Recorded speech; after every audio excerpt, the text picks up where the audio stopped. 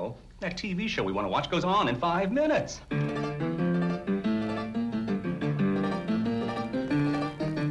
America, stop rushing your life away just to catch a TV show. Get a Sony Betamax video recorder and automatically videotape that show while you're doing something else and watch it anytime you want. Sony Betamax. It could change your whole way of life.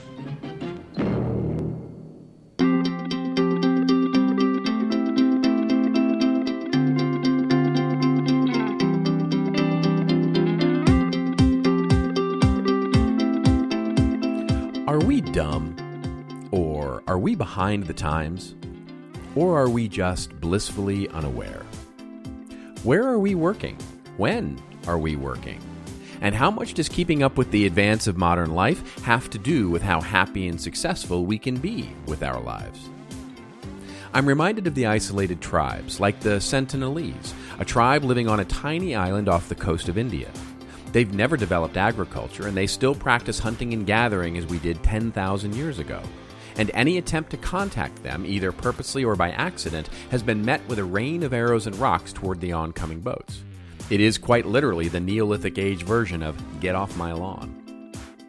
But cut to today, 2017, and how frenetic and tied up in knots we are about being digitally transformed, socially enabled, marketing automated, data-driven, artificially intelligent, and customer experienced. Headlines abound about why you cannot survive without being digital, or socially savvy, or personalized, or A/B tested, or targeted, or automated, or account-based, or content blog, user-generated content conversed. We always look to what everybody else has or is using, and we ask ourselves, are we dumb? Or are we just behind? Or should we be blissfully unaware? Would it surprise you to know that 2 companies on the Fortune 10 list, that's right, the 10 biggest companies in the world, are not all that forward-leaning when it comes to technology? Berkshire Hathaway, the 4th biggest company on the Fortune 500, does have a website such as it is, but it looks like it came right out of 1996. And if you look at the HTML, the site was built using, wait for it, Microsoft Word. They don't blog. They have a Twitter account, but they've never used it. Warren Buffett, the leader of Berkshire Hathaway, has a Twitter account, and he's tweeted all of 9 times since starting it up 4 years ago. The other Fortune 10 company, Apple, yes, that Apple, they have a Twitter account, and they've had it since 2011, but they still haven't tweeted yet. And as you can see from the header image, though, they dutifully update the image when they put out new products, so it's not like they've forgotten about it. And they do have a Facebook page, but they don't post anything. Okay, but that's Berkshire Hathaway and Apple. The rest of us, well, would it surprise you to know that Trader Joe's, one of the fastest growing grocery stores here in the United States, they don't have a Facebook page or a Twitter account, but they do have a content marketing effort going through 2 major sections of their website. And yeah, there are at least 2 small businesses in my hometown of the megalopolis known as Los Angeles that I frequent almost weekly that are successful and have been for 30 years with no website, no blog, no social, no marketing automation, no CRM, no Google Analytics. When I asked them if they had email, one of them gave me, wait for it, an AOL account. And the other, after he told me that he didn't even have any idea what a website would even do for him, gave me his Well account. And if you don't know the Well and how retro cool it is to have a Well email account, well, then you don't know internet history.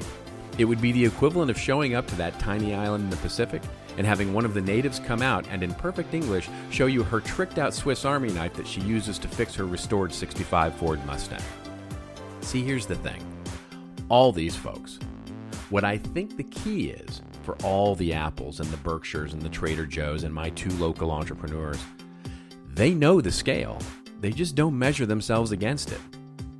What can we learn as we make our way through this next onslaught of new, bright and shiny things that we may be tempted to measure ourselves against? And that's the theme of our show today. When should we be done? When should we be okay with being behind? And when should we step on the scale and blissfully disregard the results? And well, here I've gone and disregarded the time. It's time for me to get smart and pay attention to the clock. Let's spend the next hour feasting on information and figuring out that happy balance of being totally full and being just super happy that we're not even worried about what any of it means. You ready to eat? Then let's roll.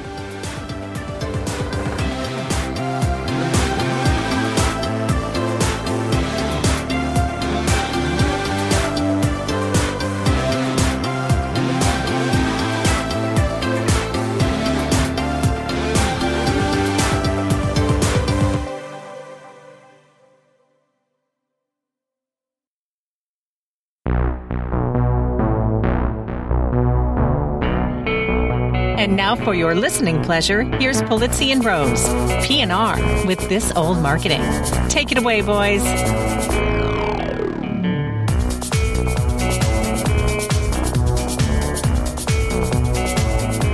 Hello, content marketers. This is Robert Rose, and welcome to episode number 193 of PNR's This Old Marketing, recorded Monday, July 24th, 2017. And with me, as always, is my co-host, my colleague, my friend, and the guy who knows exactly when to play dumb when it comes to technology, Mr. Joe Polizzi. How are you, my friend? You know, that might be my best thing.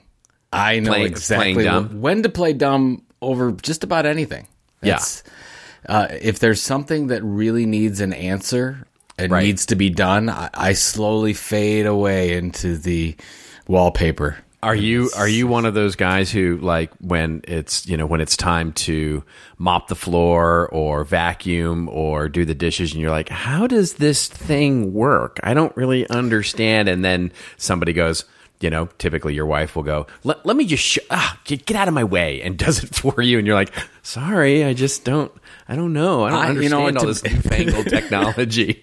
To be honest, I have some of my best friends that are amazingly good at that, where they'll they just are not good at washing the dishes or whatever, running the washing machine, and that's it. They just don't have that duty anymore. But I don't, when I clean, like when it happens that I'm going to, let's say, clean the shower or dust, I think I know what you're going to say here. I am all OCD all over it. Yep. I do the same thing. It is spick and span, and I will do whatever. I will, I think, what was it? A couple days ago, Saturday morning.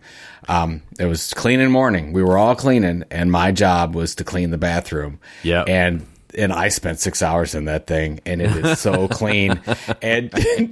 And my wife comes in and says, "Would you open a window?" Like she probably thought I was going to die from the fumes. It's so funny. That's exactly how I am too. Whenever I have to clean the kitchen, it's like, man, I just put on a hazmat suit and I go in there and I'm like, I got Windex, I got cleaner, I got tile cleaner, I got everything, and it smells like a chemical. But it's not. factory. But I don't know. Are you like this? It's not all the time, so I don't have to. No. It's like sometimes the shower. I don't want to like gross people up, but let's say the shower is it's just horrid shape. It is so dirty. Something has to be done. Well, sure. I won't even notice it. Like unless there's a specific point made and say, have you seen the shower? No. No, look at, oh my God, we got to do something about this. Like I will totally ignore that.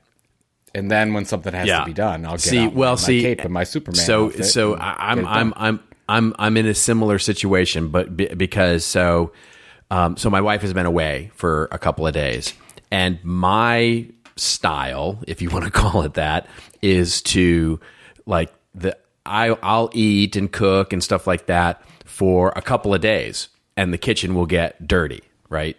And by the time a couple of days goes by and a couple of meals, or 3 or 4 meals have gone by, the kitchen's really dirty. And then I put on my hazmat suit and I go in and I clean it.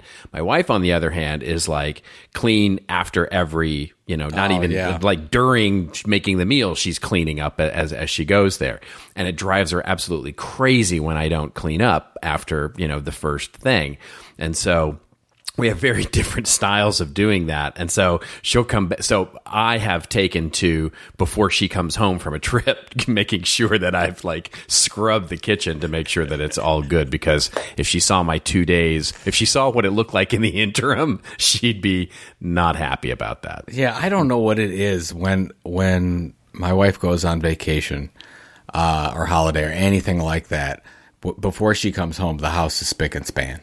Like I really work it, and I gotta dust, and I get my checklist going and get everything, and it is so OCD. It's off the hook, and even to the point where I'm like, let's say the kitchen is completely clean, and it's done. That has been checked off. I mean, I'll tell the kids, I'm like, kids, you're not eating this week. Yeah, exactly. We're going out to eat. Yeah, you're going out to eat. If you eat anything, you don't use a plate. eat it over the sink, Right. wash the sink out. Seriously. I'm with you. I'm right there with you. Is exactly it. I go out to the night that my wife's coming home from a trip. I go out to eat that night because I've cleaned the kitchen. It's like there will not be a dish that comes out of that kitchen. Maybe we should just start a different podcast just for stupid other stuff. Because we only get the 5 minutes. I know some people hate it when we just talk about stupid stuff for 5 minutes. This is what I love talking about. And who wants to talk about marketing? Nobody. Well, especially with you these days. Yeah. Some of us are still, some of us are still trying to, pay rent. Oh, would you stop it? I will always be into content marketing. It is in my soul, friend. I just don't necessarily want to talk about it all the time. I mean, come on. I have a life. Okay. Before we get started, we should probably we should speak about some marketing. Yeah. We should probably do some promotion. We should. Hey, you know what? Real simple. I'll keep this quick. We have 6 weeks to go until Content Marketing World, Cleveland, Ohio, September 5th to 8th. Oh, thank you to everyone who signed up last week. We had a huge attendance registration week last week. Oh, huge week last week. We're looking great. We're looking to hit our 4,000 delegates. We had over, I think, 72 countries last year represented. We'll definitely do that again.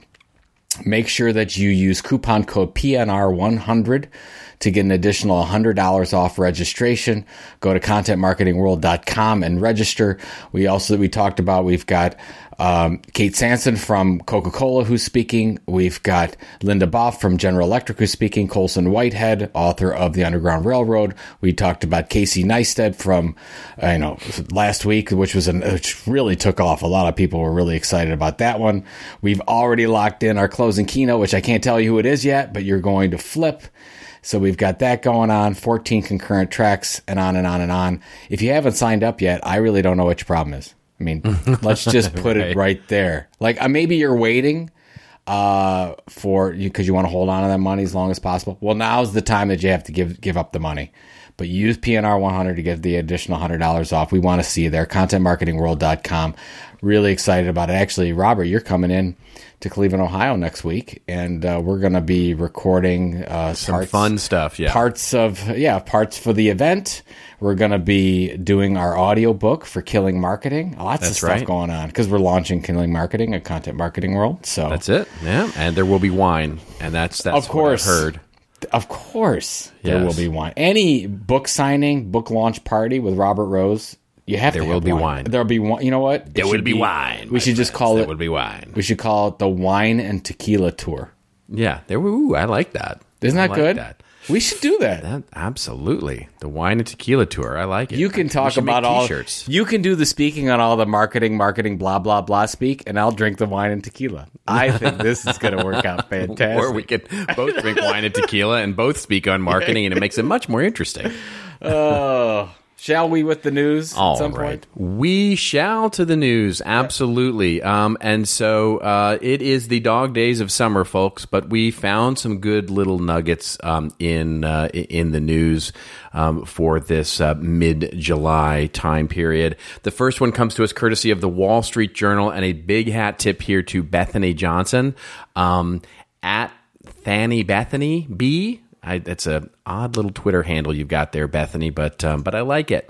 So hat tip to Bethany there for sending this along through the Twitter hashtag. And the headline here is Amazon is luring publishers to new social network by paying them to post. And yes, you heard that right. A new social network lured by Amazon. Thank God, Amazon. We need it. Absolutely. Yes. It opens up by saying Amazon is paying publishers and social media influencers to post to Spark, the new commerce-oriented social network the company launched on Tuesday. Accessed through Amazon's existing mobile apps, Spark is perhaps best described as a cross between Facebook-owned Instagram and social bookmarking site Pinterest. The service encourages users to share images and videos and to follow other people's posts with content displayed in an Instagram-like feed. Spark users are also encouraged to tag products featured in their posts if they are available for sale via Amazon, and customers can easily tap through from Spark to purchase those products. I have to tell you, before I get your take on this, Joe, is I tried it. I actually went, because it's only available, by the way, if you have a Prime membership. Okay. And you spend money, right? You have to spend a certain amount of money before you're going to see this in your mobile app. Okay. So I went and what is it? What is it? Is it good? It's pretty lame. It's about as lame as you think it might be. Yeah. It's fine. There's certainly nothing wrong with the interface, and there are images, and there are, and I tried it. I actually posted something. If you follow me on social media, you'll know that I love to post, my Friday night cocktail kind of thing. So I posted a picture of that cocktail that I made on Friday night just to see if they would automatically find it. And I tagged it a few different ways. And a few people shared it, I guess. I mean, it didn't tag with any products automatically, and I didn't see really how to tag it with anything, so I tried it out. I've since gotten a couple of followers on this thing, so who knows? I have, if this is actually going to work or not, but it's not high on my list. Maybe if you get to like 10 followers, then you can be sold on Craigslist. Maybe I'm going to be an Amazon Spark influencer is what I'm going to be, Joe. That's what I really want to be. I read this twice because I didn't understand why Amazon, who right up there with one of the most respected companies in the world, in my opinion, and what Bezos has accomplished is phenomenal. But I don't get it. I get the whole thing. Like, first of all, you got to take a step back. Amazon Associates, their affiliate program, has been very successful for a long time. That's right. Basically, Amazon Associates it's affiliate links, and if you're talking about a product or service that's available on Amazon, which is about anything today, you can link to it. They click on it, you get a little commission from it, and if you do that a lot, you get a pretty large commission. And there are a number of publishers and bloggers and influencers out there that make significant revenue from Amazon through affiliate links. But I don't see anything in a value to the audience. Let's just say what this is. This is stupid. This is a stupid idea. It's just also ran. And if I'm wrong, I'm wrong. But I'm pretty sure I will not be wrong on this one. What they should have done, Robert, is they should just go out and buy Pinterest. Well, that's what. Why can't they do that? Well, they should. And perhaps this is a testing of the waters to see if there's a genuine interest there, because they could totally just come in and buy. But there already is an interest in Pinterest. I know, and there's already interest in Pinterest. Well, when you read this, did you not say, well, why didn't you just buy Pinterest? Just buy Pinterest. Yeah, I don't understand, because they could buy Pinterest for a rounding error in their revenue right now. Well, instead of the title of this article is Amazon lures publishers to new social network by paying them to post. It should have been Amazon acquires Amazon Pinterest, launches Spark instead of buying Pinterest. Dumb move. Right. Well, yeah, they didn't check in with Joe to make sure that the headline, the Wall Street Journal, was putting up the optimal headline. But no, you're exactly right. I mean, that's what they should have done. And the way I read this is a very, because honestly, if you don't know about it, you're not going to find this thing, because it's buried it's the third level of a menu in the mobile app, right? So, which nobody's going to. And so the number of people on this thing are going to be small. It's kind of like giving everybody a fax machine, but not telling anybody what anybody's number is, right? So you're just randomly sending out things. Yeah, I'm sure they could change that. That's not going to be the issue. The issue is that look, you're Amazon, and everything that you touch turns to gold. So I could absolutely see how you're in a boardroom and this sounds like the best idea on the planet.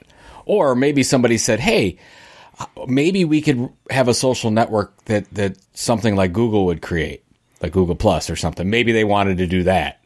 So let's create a social network where nobody's there. Perfect. Amazon just created Spark. Let's create a social network where nobody wants to go. Well, we're talking about that in our next news story is almost like that. I don't want to jump to that point, but anyway, I could be wrong, but we're not. we're not wrong. We're not. Here's the only caveat, the little asterisk that I'll add to this, our comments here. This could be an experiment where they're testing the waters to see if this kind of thing even resonates as a precursor to doing something larger like acquiring Pinterest, right? Okay, so that's a really good point. Maybe the success of this is not to be a social network. Maybe it's just data gathering. Maybe it's something else. If that's the case, right. I could absolutely see that. Hey, we're going to launch this, and we're going to pay people for content. And just to see if they can start automatically tagging things, right? If they can use visual, the image recognition software or algorithms to look at images and automatically tag them, which you can see actually. Like I went through a few posts on it, and you can see like there was a picture of somebody's vacation photo, and they're standing there and they're looking at their kids swimming in a river below this where they're standing, and the bathing suit that the woman is wearing standing there, you can click and you can see that they sell bikinis. And then if you click on the kids who are you can see that they're selling board shorts, and so you can click on those things. Now, they don't necessarily match. Like there was one that showed a pair of sunglasses, and they were cool Ray-Ban sunglasses, but you clicked on the sunglasses and you were taken to something, you were taken to some other pair of sunglasses that quite frankly weren't as cool. And so you could see how they could monetize that by letting people pay for linking through to automatically tagged products as a means of monetizing visual, image-based commerce. That makes total sense when you look and see something like Pinterest. And the way to test that, that you've got the ability to do that, is to do so on a beta level and sort of introduce something where a lot of Amazon consumers will go in and, upload pictures and see if they can actually do it. And now that's, that's an interesting idea, and we'll see if it's actually doing it, or they could be, just trying to launch another wannabe social network. So one of those two things is the answer. Did you know that Snapchat is almost under $14 now a share? Do you know this? No, I do, because I track it, and so I don't know if anybody saw that coming. Under 14? Yeah. I predicted we both talked about it. It's going under 10. It's going under 10. It was the most obvious short of the century. When it was $24, you and I were both saying, short that. Yeah. Of course, I didn't, but whatever. I'm not like I'm sour over it. All right. I think you could still short it. You can still short it. Still plenty of way to go. Yeah, I think it's got that cat's got a lot of room to bounce. From 14 to 0, there's a lot of room there. They actually have more. They have more value than 0. Yeah, they do. I want to be positive. There you go. Yeah. All right. Moving on to our next story here. And this one comes courtesy of Inc.com. And a big hat tip here to one of our listeners, Kim Owens, at Buzz Boulevard on the Twitter.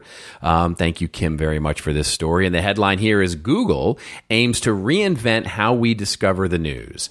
And we're going to link to two sources here because the Inc.com is kind of a good article for showing you some context, but the more technical and more sort of robust description of this new service comes courtesy of TechCrunch. So we'll link to both of those news sources in the show notes here.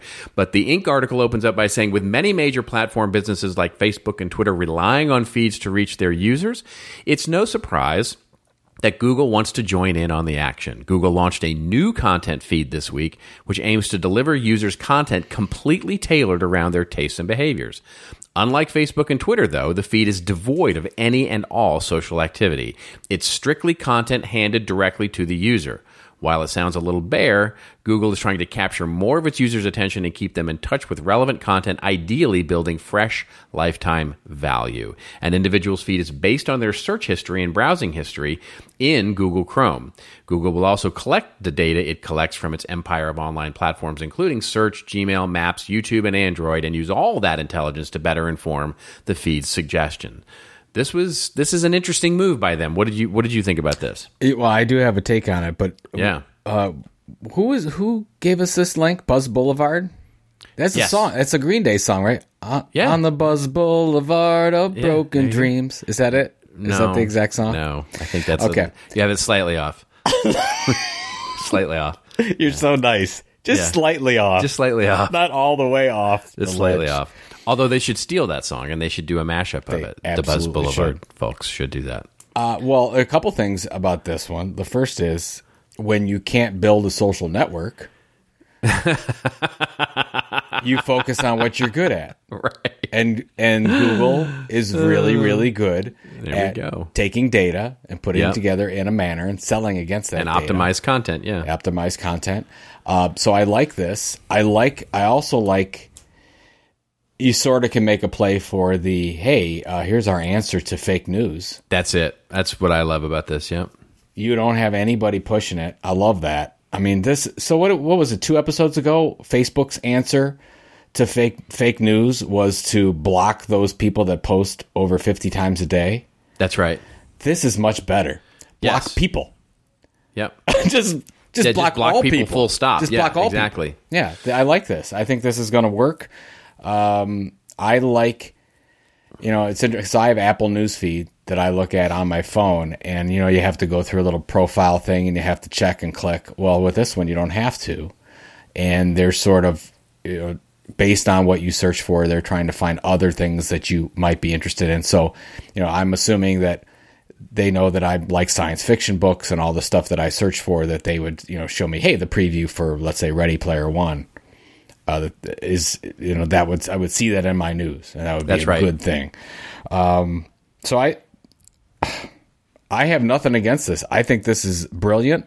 I think that if they do this well, this is sort of the opposite of what we just talked about. I think that if Google does this well, they can yet dominate another category, and that's the news.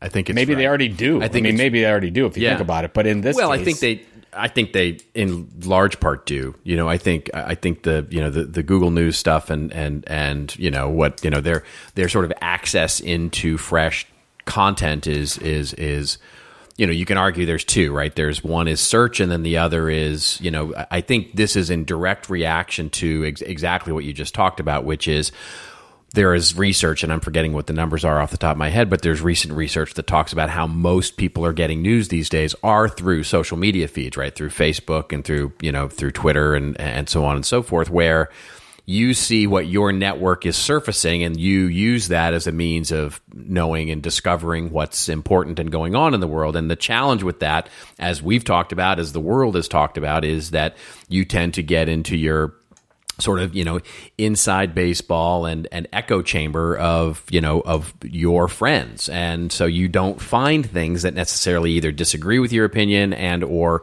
are new outside of the things that you might otherwise be interested in.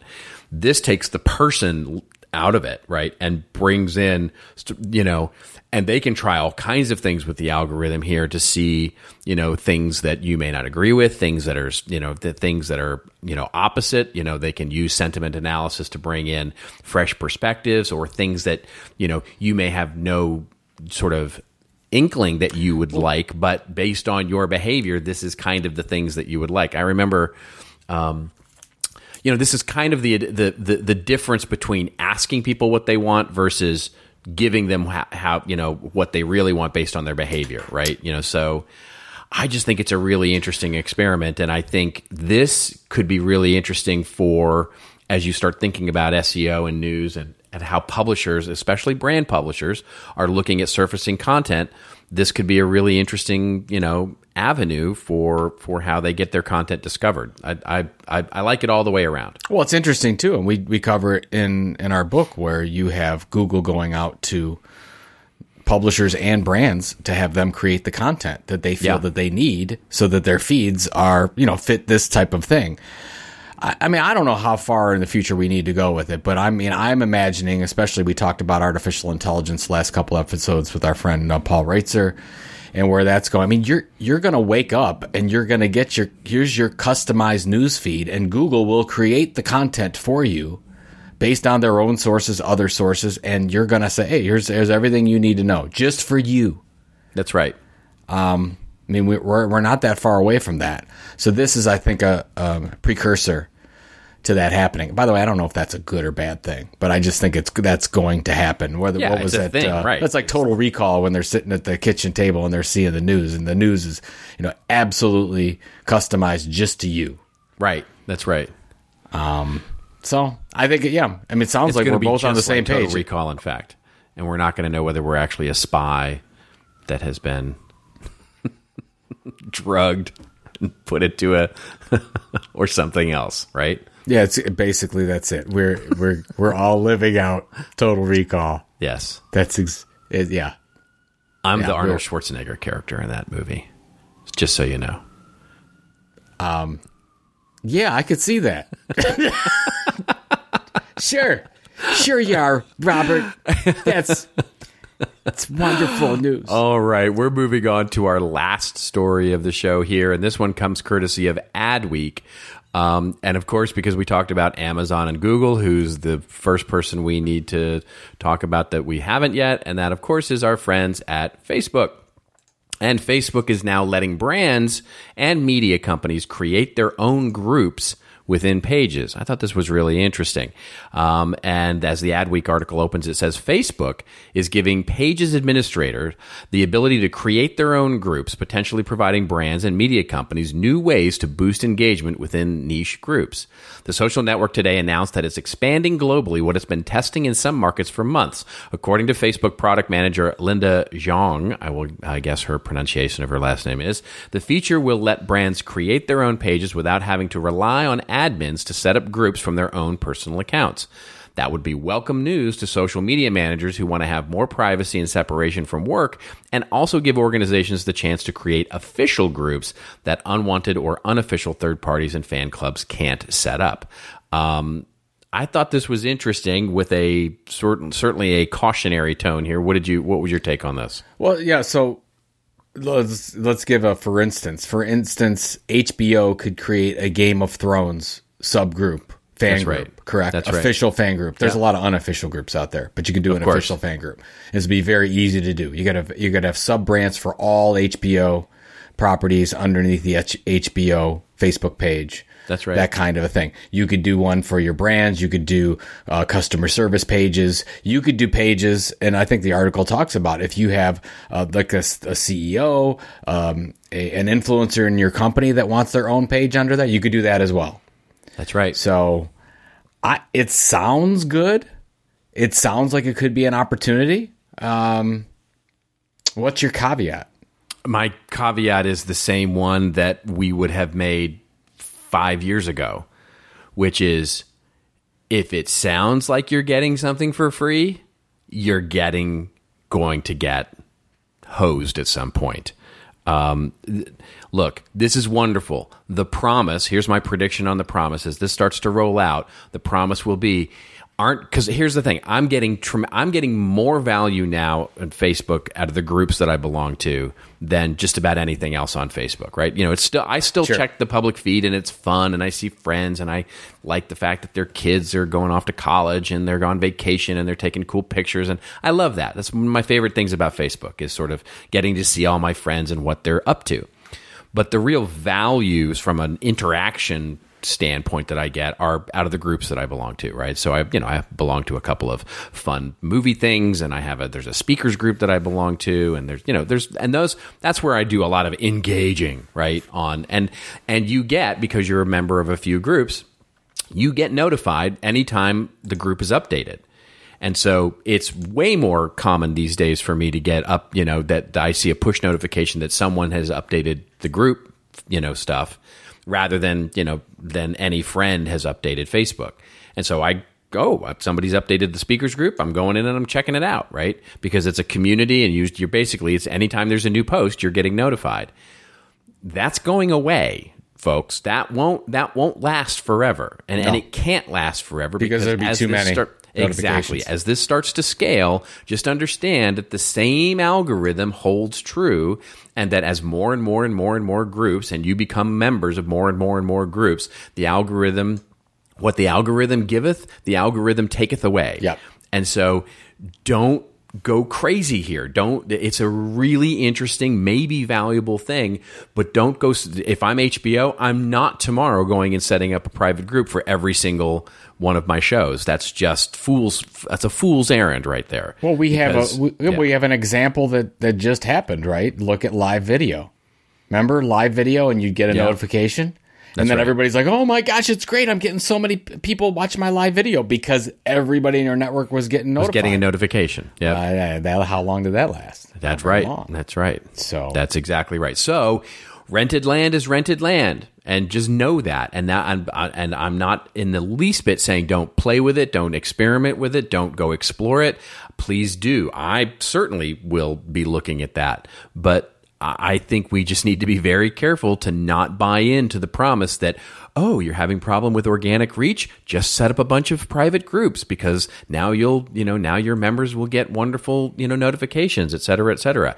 They will for a time, and then the algorithm will take that away, and you'll be, back to, guess what? Boosting your posts within the niche groups to make sure that the niche groups are seeing every post that is made, or the important ones, and then all of a sudden you're spending money to actually promote posts within your private groups, and et cetera, et cetera. And it's just this, if you think Facebook is launching it because they care about you, guess again. They're saying, here's a new set of inventory we can sell against advertising. It's a new attribute that we can add against the audience to serve targeted advertising. And guess where that data is going? Guess who owns the relationship? And it's not you.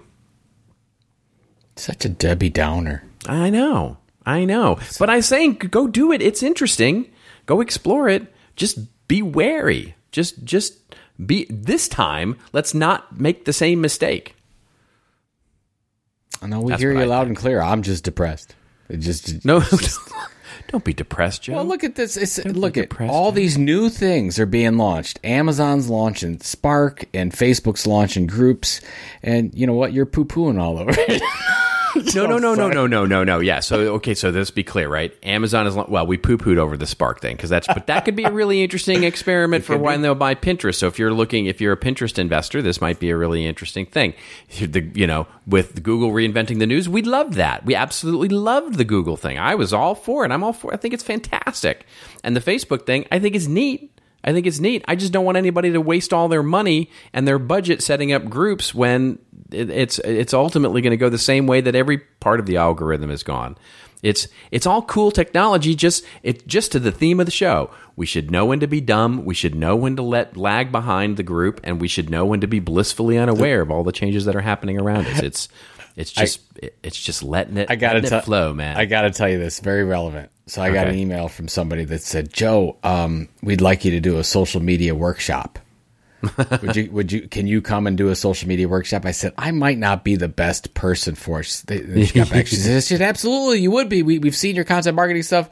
We definitely want you to do it. I said, my advice is pretty much don't do it for a business. Yeah, right. Like I'm pretty much, I've gone the other way on that one where I've said, tread lightly into social unless unless you already have focused or honed your own media practice. If you will. Exactly.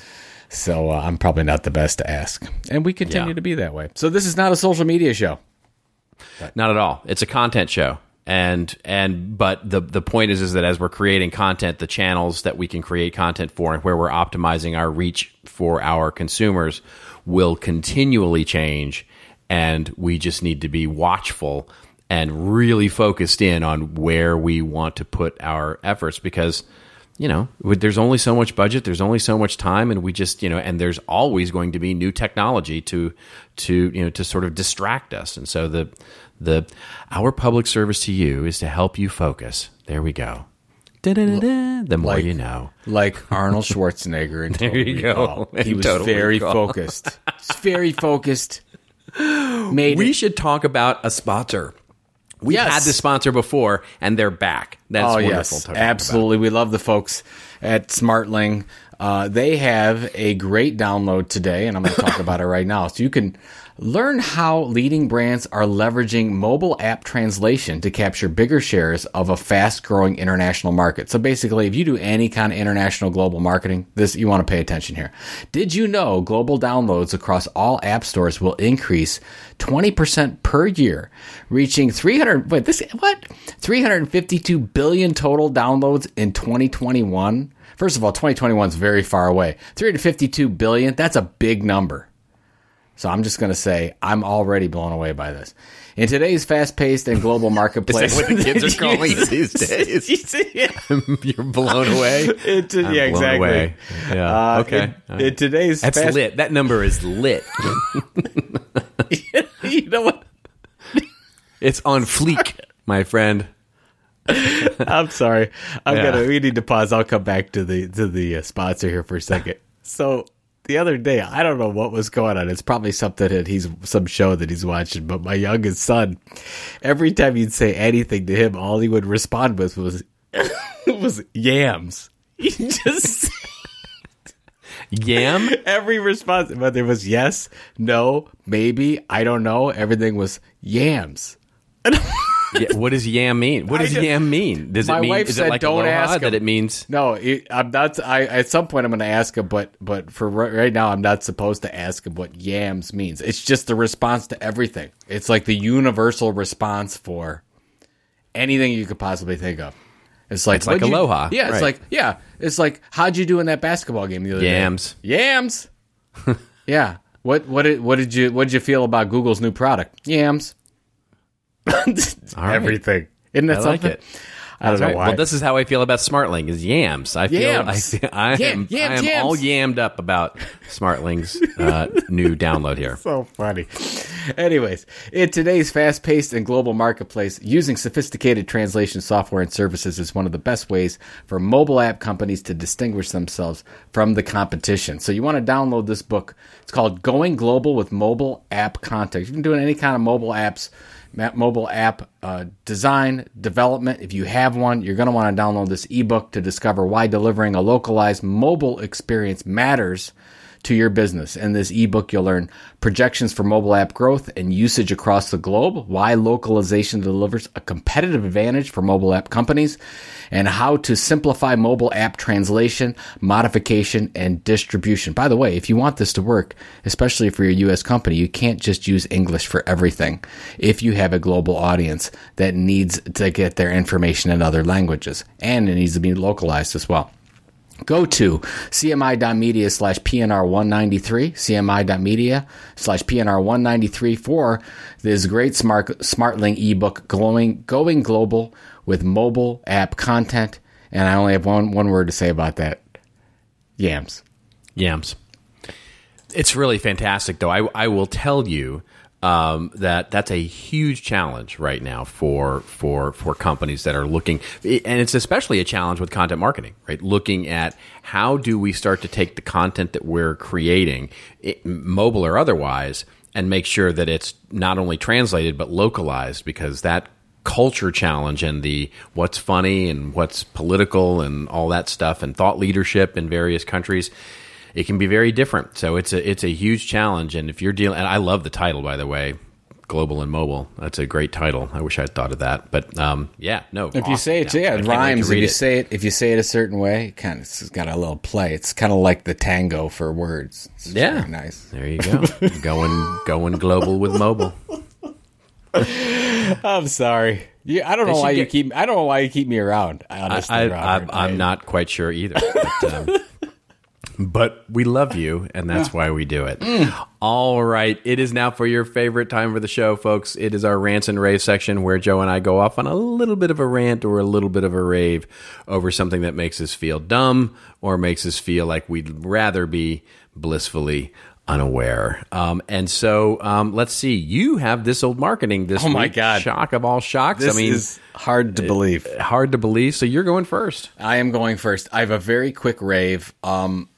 I for some reason, I've been a Seth Godin fan forever. I don't know why. You need to search for a reason. He's fantastic. Probably because, do you know he's been blogging since 2001? It's crazy. Every day. The number of blog posts that he has on that. And he's still, by the way, using TypePad. You talk about being unaware of technology changes and all that kind of stuff. He still, to this day, uses the exact same platform that he's used for 17 years.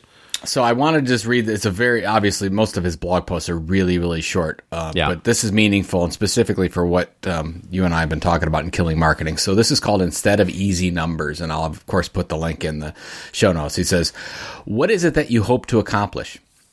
not what you hope to measure as a result of this social media strategy / launch, but to actually change, create, or build. An easy but inaccurate measurement will only distract you. It might be easy to calibrate, arbitrary, and doable, but is that the purpose of your work? I know that there's a long history of a certain metric being a stand-in for what you really want, but perhaps that metric, even though it's tried, might not be true. If you and your team can agree on the goal, the real goal, they might be able to help you with your journey. And it goes on and on like that. And the last point is, but if you can see past the metrics to the results, it's possible to change the status quo.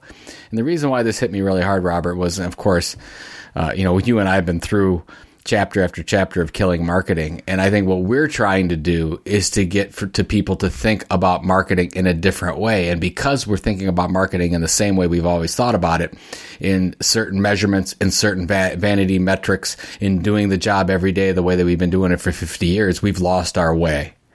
And I love these kind of eye-opening ideas where we're not thinking about, okay, well, how many leads do we need to get? What about our lead scoring? What about all these other sentiment measures that are out there that we're looking at? And instead, we have to think about, what do we need to create that is really going to do something amazing for our audience? What is that thing? What do we have to change? What do we have to create? What do we have to build? So I love these little things that are good reminders to all of us that if I'm in marketing right now, or I have a new position in marketing, I'm not looking at keeping the status quo at all. I'm looking at dismantling and doing something completely different, even if that means even if that gets me into a little bit of corporate trouble. Yeah. Not that I want a lot of corporate troublemakers out there, but I think this is the time where you have to be a corporate troublemaker in marketing, because you have to question the way that we're doing marketing and we're running our businesses and marketing's role in that. So that was my I love that. Rave. I love that. I mean, obviously there's a reason we love it, because it matches so well what we think about, what we teach, the way we advise clients and what we stand for. It's really it. But I love that, and I love the idea about really, it's one of the things that when we start talking about measurement is that we get lost in this, we get lost in the cloud of KPIs, and we don't focus in on actually affecting the goal. And when the complaints come in that marketing isn't focused on serious business goals, and then we point to all these cloud-based KPIs that we can point to, everybody goes, well, so what? And that's the we can if we can sit down and agree on the goals, it's such an important piece of sort of aligning ourselves with the bigger strategy and the strategic challenges of the business, and it's just couldn't be more true. So yeah, hats off. It's a good one. Nice job, Seth. Kudos. Yeah. Yams. Yeah, that's Yams. That's Yams Seth kid. I think he's got he might have a career in this whole marketing thing. That little Seth Godin. Yeah. Okay, so I have, I guess, what you would call a commentary. It's not really a rant of sorts, although it may come across that way. I subscribe. Do you know the Martech Advisor, the blog? Sure. Martech Absolutely. Advisor? Yeah. It's a great one. I subscribe to it, and there was an article that came out that caught my eye, namely because it's a topic that I talk a lot about and have talked a lot about, and of course we'll link to it in the show notes. But the headline here from the article itself is basically the CX Tech Integration Challenge, and so without acronyms, that is the Customer Experience Tech Integration Challenge, or really content and marketing stack as it writ large. And the subheadline is, "We bought it all, this software. Now what the heck do we do with it?" And it's written by a chief strategy officer and an agency, and the basic thrust of the article is that marketers now have more technology than ever. They're buying more technology. He uses the classic statistic of the Gartner prediction that the CMO is going to spend more on technology than the CIO, which I have issues with, but that's a whole other story. Anyway, so the article goes on, and it's fine. The article itself is largely fine. I'm betting there's a draft here, because basically the what he promises at the top of the, in the lead is that, marketers have tremendous technology at their disposal, yet struggle how to orchestrate it, and this is how agencies can help. And then he sort of stops. The article really just stops when he starts to introduce the idea of how agencies can help. So he never really answers the question, but the article itself is fine for introducing the challenge. So we know that this is a challenge, right? This is familiar ground for me. I've lived this challenge in all of my consulting and advisory work with marketers and technology since I've really been a consultant. And I've been on a rant about it lately. I did my webinar for Content Tech this year was on this topic. I've written a paper on this topic.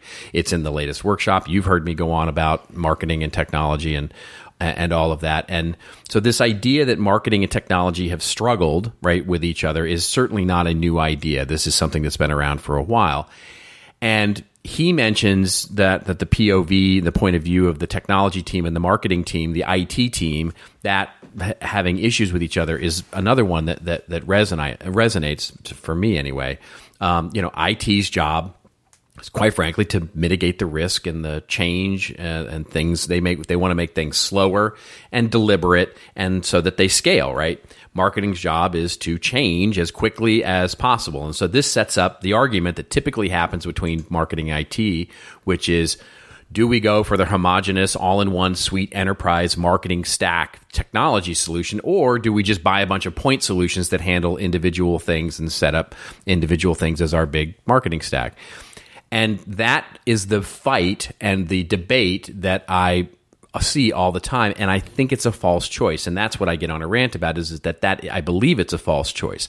What I've outlined in the papers and the webinars that is that there is a more nuanced view to take here, that as we start setting the discussion around technology and our agency or our IT team, we can ask questions about why the technology is going to be used and how the technology is going to be used, and we can put that into a layered discussion. And I won't belabor the layers here of how I like to layer this discussion, but it basically helps us make a decision about whether or not we should be buying the big, institutional, huge, detailed, implementation-heavy technology, or we should be buying an app out of the App Store.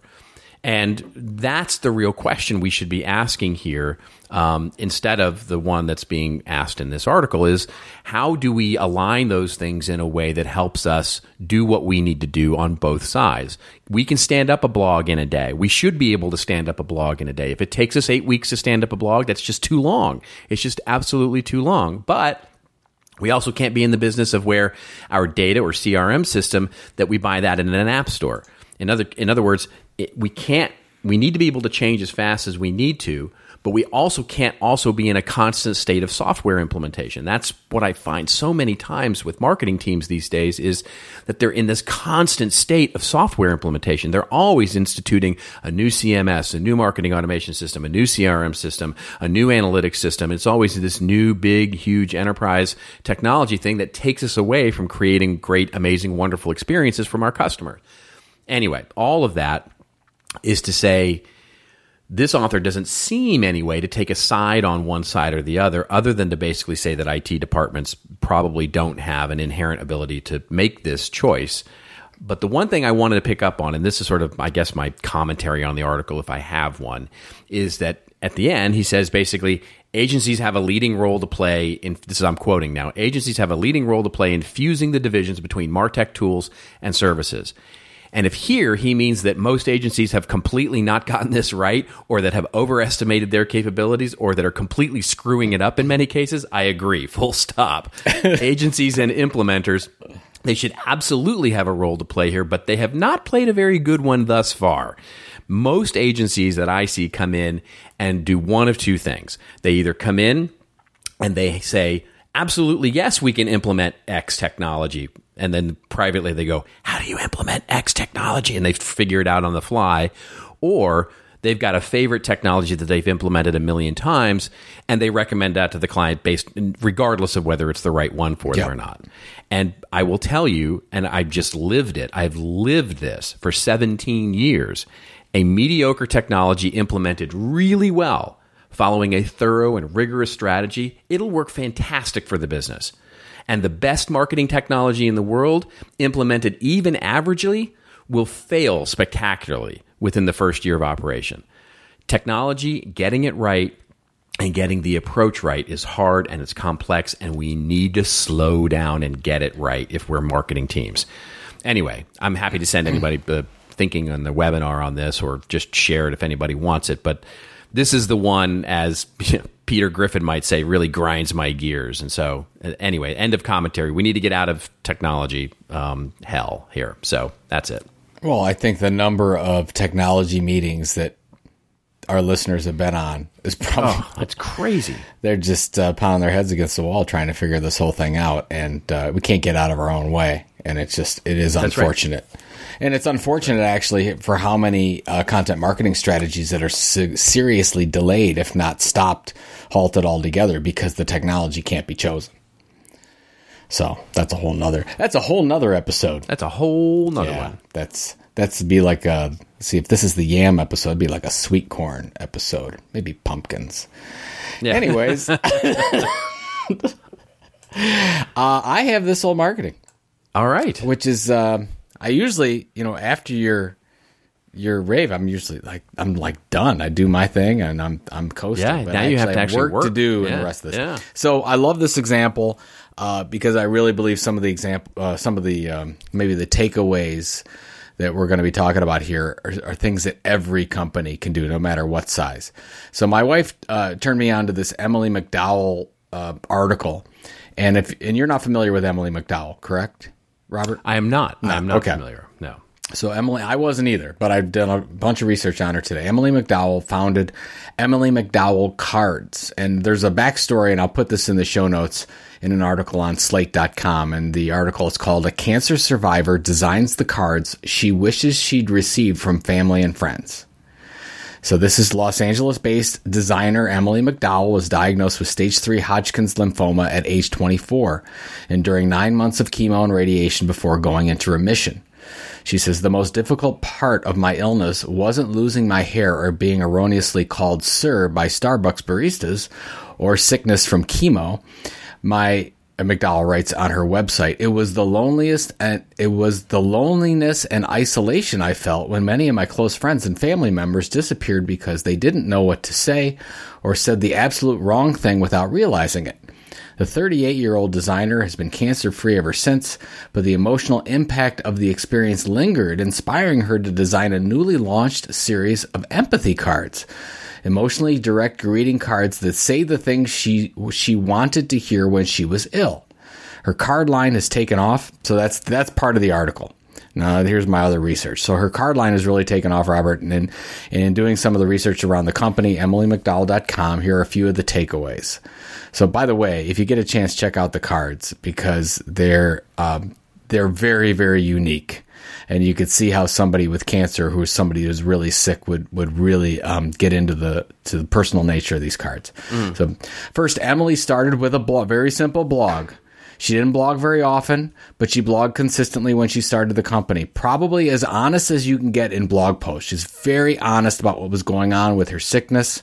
She talks about her struggle, and she really built an audience of people going through the same issues that she was going through or that took an interest in her story. The calls to action for the blog were very simple. It just said, keep in touch, which I thought that was a nice touch. Just keep in touch, and it had an e-newsletter line. That was her e-newsletter. Second, let's talk about focusing on a niche. Empathy cards specific for a particular group of people going through particular issues. If only enterprises created their content like this. Emily and her company focused on an area where they could actually be the best in the world. She really focused on a niche where certain people were going through certain issues, and she obviously knew that audience better than anyone else, and she still does know that audience better than anyone else, so she continues to talk and work with her audience. Third point, Emily has become an excellent keynote speaker, which she speaks around the world, and she also recently published There Is No Good Card for This, is the name of the book, in January 2017. And from the success of her first line of empathy cards, she now offers over 20 different gift products to that same audience. So, Robert, I just love this story and what we can learn from it. And it's, I think, a very appropriate example of this old marketing. Not a big enterprise example, but if you just look at somebody, this is a founder of a company who just had an idea, and she just started to communicate the pain points behind that idea. She built an audience. She came out with a product and service. That product or service took off. Then she diversified her platform a little bit more. Then she diversified her products. This is what a lot of media companies do out there. This is not a new strategy by any means. We've talked about it on the show, but a really good example, tangible example of what we've been talking about. So there you go. That's so fantastic. I love that.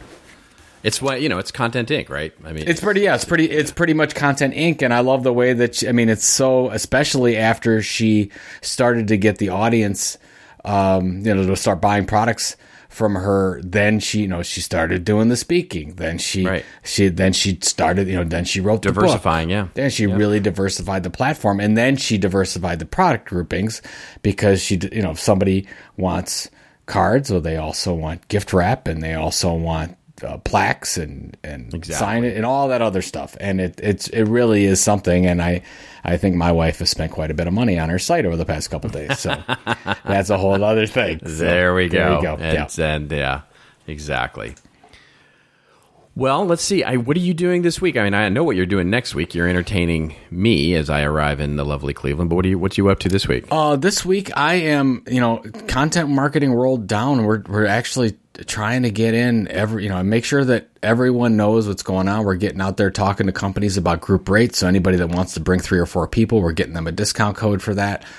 So that's been, now that the agenda is done and we get people selecting sessions, my job is to get as many people as possible there. So outside of, you and I recording next week and getting ready for content marketing, everything from now up to September 5th is all Content Marketing World related. So I do have a couple speaking gigs in between, but those are very few and far between. Everything else is CMW. So there you go. And you, sir?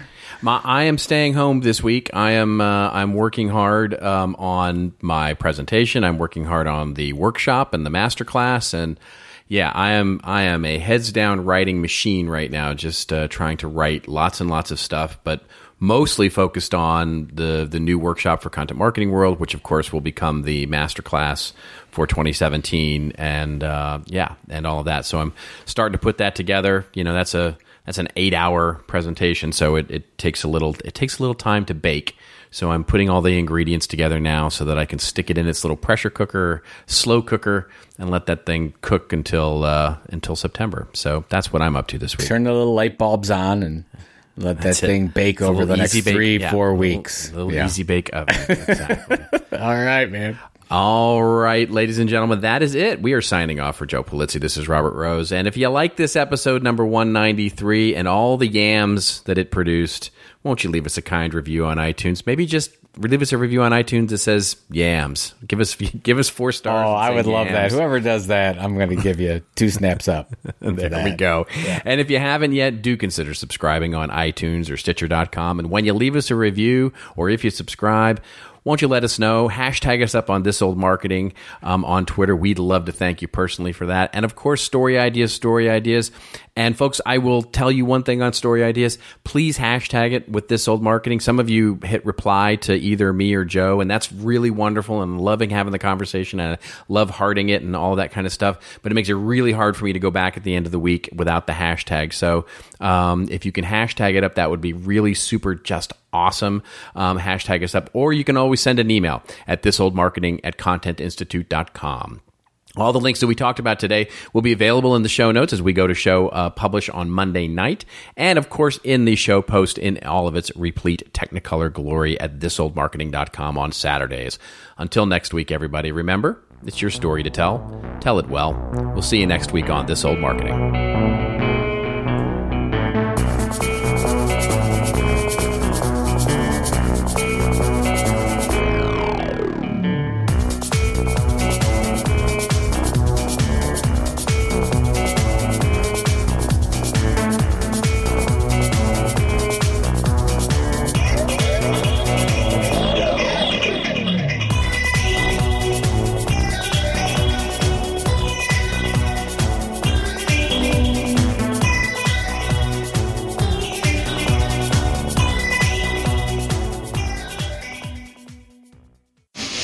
This show is part of the CMI Podcast Network. Check out all of our shows at ContentMarketingInstitute.com.